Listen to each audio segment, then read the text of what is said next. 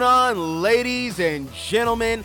I'm your host, Vic, and welcome back to Victory Lane. On today's episode, guys, we're going to talk about the Super Bowl matchup.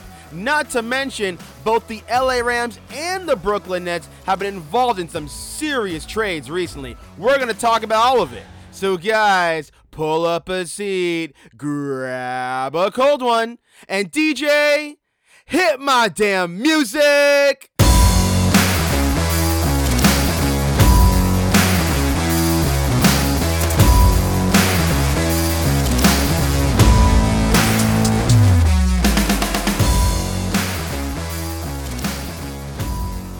What's up, guys? So let's get into it. Let's talk about this big-time matchup, the Super Bowl on Sunday. It is going to be between the Kansas City Chiefs and the Tampa Bay Buccaneers. Oh my goodness, guys. I'm beyond hype for this matchup. It is the matchup I personally wanted to see all season long, and we're going to get every bit of it. It is going to be high octane. It is going to be fast paced. It is going to be just an absolute dogfight between these two teams. So let's talk about how each team got to the big dance. Let's start off with Tom Brady and the Tampa Bay Buccaneers. So guys, they went into Washington in the wild card matchup. Granted, they played a very banged up Washington football team on a fourth string quarterback, but Tom Brady went into the nation's capital and handled business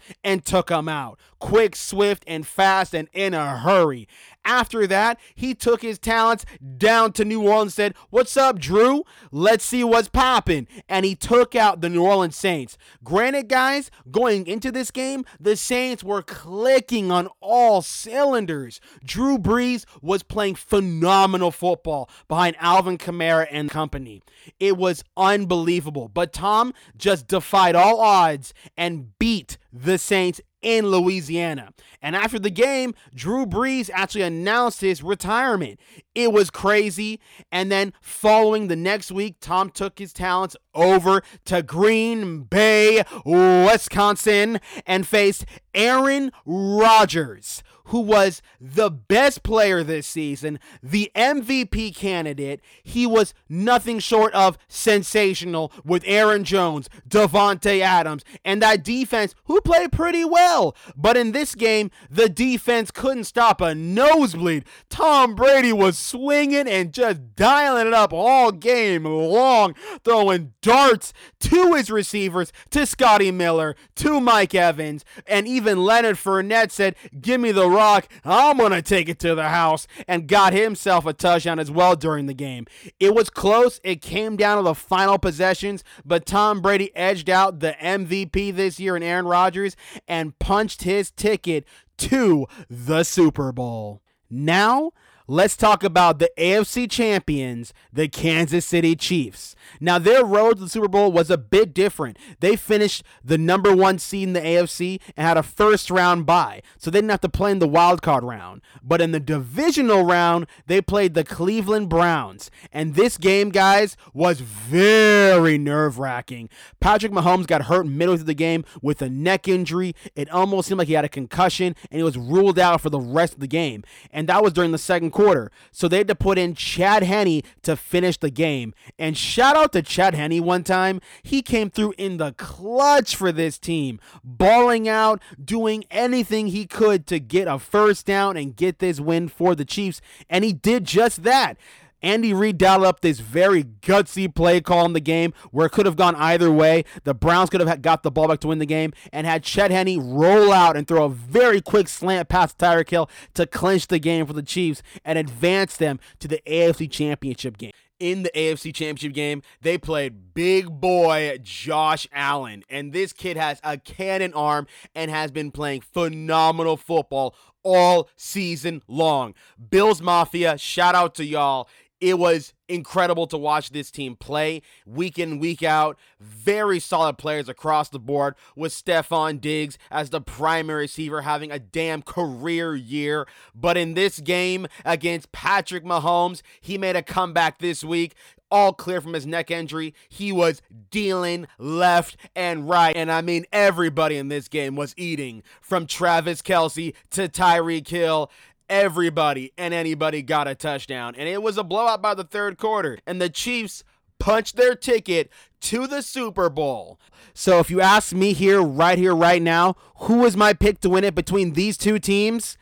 I'm rolling with the Kansas City Chiefs and Patrick Mahomes. This offense is the most dynamic offense in the league, bar none. With Patrick Mahomes at the helm, this offense is darn near impossible to stop. With Tyreek Hill and Travis Kelce, not to mention Sammy Watkins, Demarcus Robinson, they have a lot of receivers at their display, and it's just going to be too much to handle. Not to mention, they have Le'Veon Bell and Clyde Edwards-Helaire at the running back position to run the ball well for them, and it's going to be fun. And I just feel that it's going to be too much for that Tampa Bay Buccaneers defense to handle, with all those different moving pieces that Andy Reid's going to be shifting back and forth. I just see there being too much for the Buccaneers offense to handle. The Bucs have a great defense, but going up against the best offense in the league and Patrick Mahomes and all of their pieces, it'll be too much for the Buccaneers defense. Now, let's give credit to Tom Brady. He's got a stout offense as well, with AB, Mike Evans, Scotty Miller, Leonard Fournette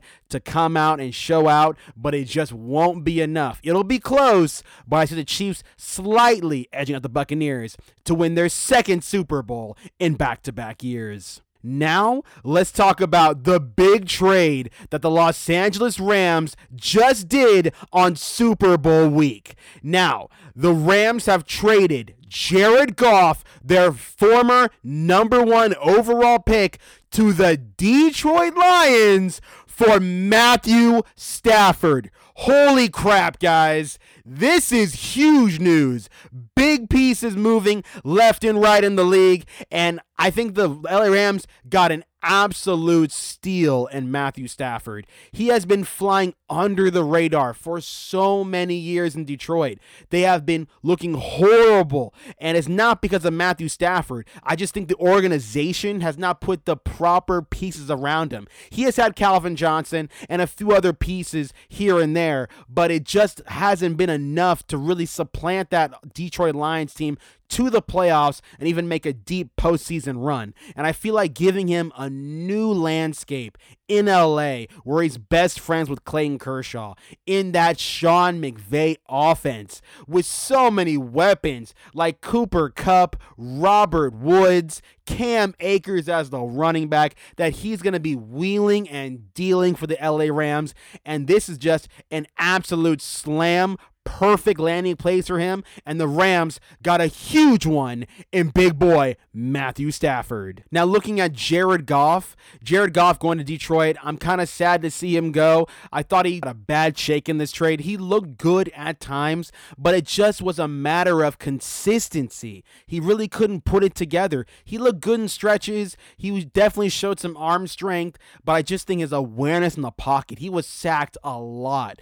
That was due in part to his offensive line, but also mostly due to his just pocket awareness. He held onto the ball too long. He kind of had those jitter feet where he's kind of not sure when to throw it or who to throw it to, and I feel like he had to go. There was just no way around this. He was the weak link in that offense. He just couldn't sustain good drives, good quality drives to keep the ball moving up and down the field, and putting in Matthew Stafford is definitely a huge upgrade on the Rams' part, and I think that Jared Goff going to Detroit will be a good change of pace for him. It'll allow him to have a new offense, have a system put in place around him, and hopefully he can succeed in Detroit.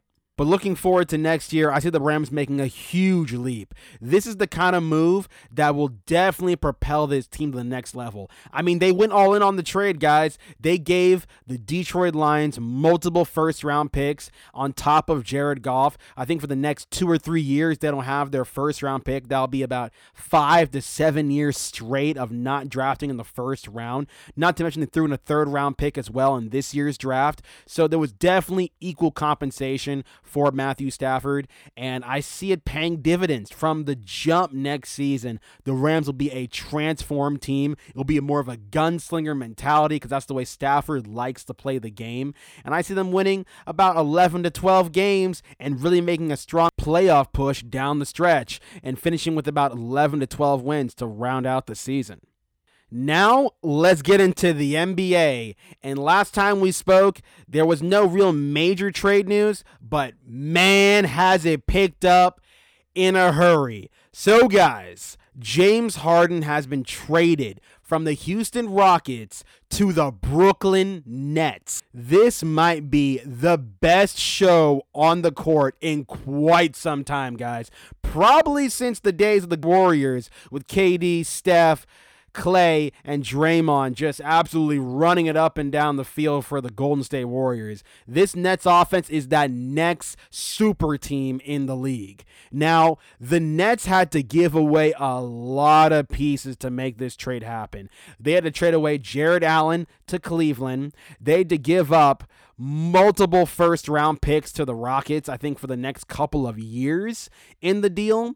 But Brooklyn's betting on the chance that this is going to be the most high prolific offense in quite some time. And it damn sure will, because you have 3 20-plus per game scores coming out of the jump. I think that they're going to definitely lack defensively. And so far, since this trade has gone down, they've played a couple of games, and they are horrific on the defensive end. I mean, my goodness, they're allowing close to 135 points per game. So they need a stopper down low to kind of make things competitive and keep these other teams from absolutely running it up on them. But if they can get that piece by the trade deadline or maybe in the buyout market, this team has some potential. The Brooklyn Nets are going to make an interesting case in the Eastern Conference. I think with their offensive firepower, they should make a deep run and probably win the Eastern Conference. But when they go up against teams like Philadelphia with a guy down low like Joel Embiid, he's going to punish them. So it's going to be key to pick up a new center to definitely fortify that defensive front. All in all, I feel like the trade worked out well for both sides. The Houston Rockets were able to get back equal compensation for James Harden in a multitude of first-round draft picks. Not to mention Oladipo coming in from Indiana in the trade as well was a huge pickup. To pair him with John Wall and Christian Wood and DeMarcus Cousins and company will be a nice fit. And then looking on the side of Brooklyn, they get their win-now approach. Getting 3 all-star players on one team is an all-in situation, which will help them get to the NBA Finals, hopefully this year, if not next year. But it's an all-in situation, and I like it on the part of Brooklyn, risking it all to get the job done. With that being said, guys, I want to thank you all for tuning into another episode of Victory Lane. Next time, we get into talking about the outcome of the Super Bowl. Who won the game? Who got that much-needed championship trophy and bringing it back to their hometown? We'll see what happens. Not to mention, the NBA has a lot going on. The All-Star Game is approaching. We'll talk about, is it safe to have one during this time in the pandemic? And we'll see which of the top-seeded teams will be able to break apart from the pack. Will it be the Brooklyn Nets, the Lakers? Maybe it'll be the Utah Jazz. We're going to dissect all of it, guys. So stay safe, have a good one, and I will see you all on the next one.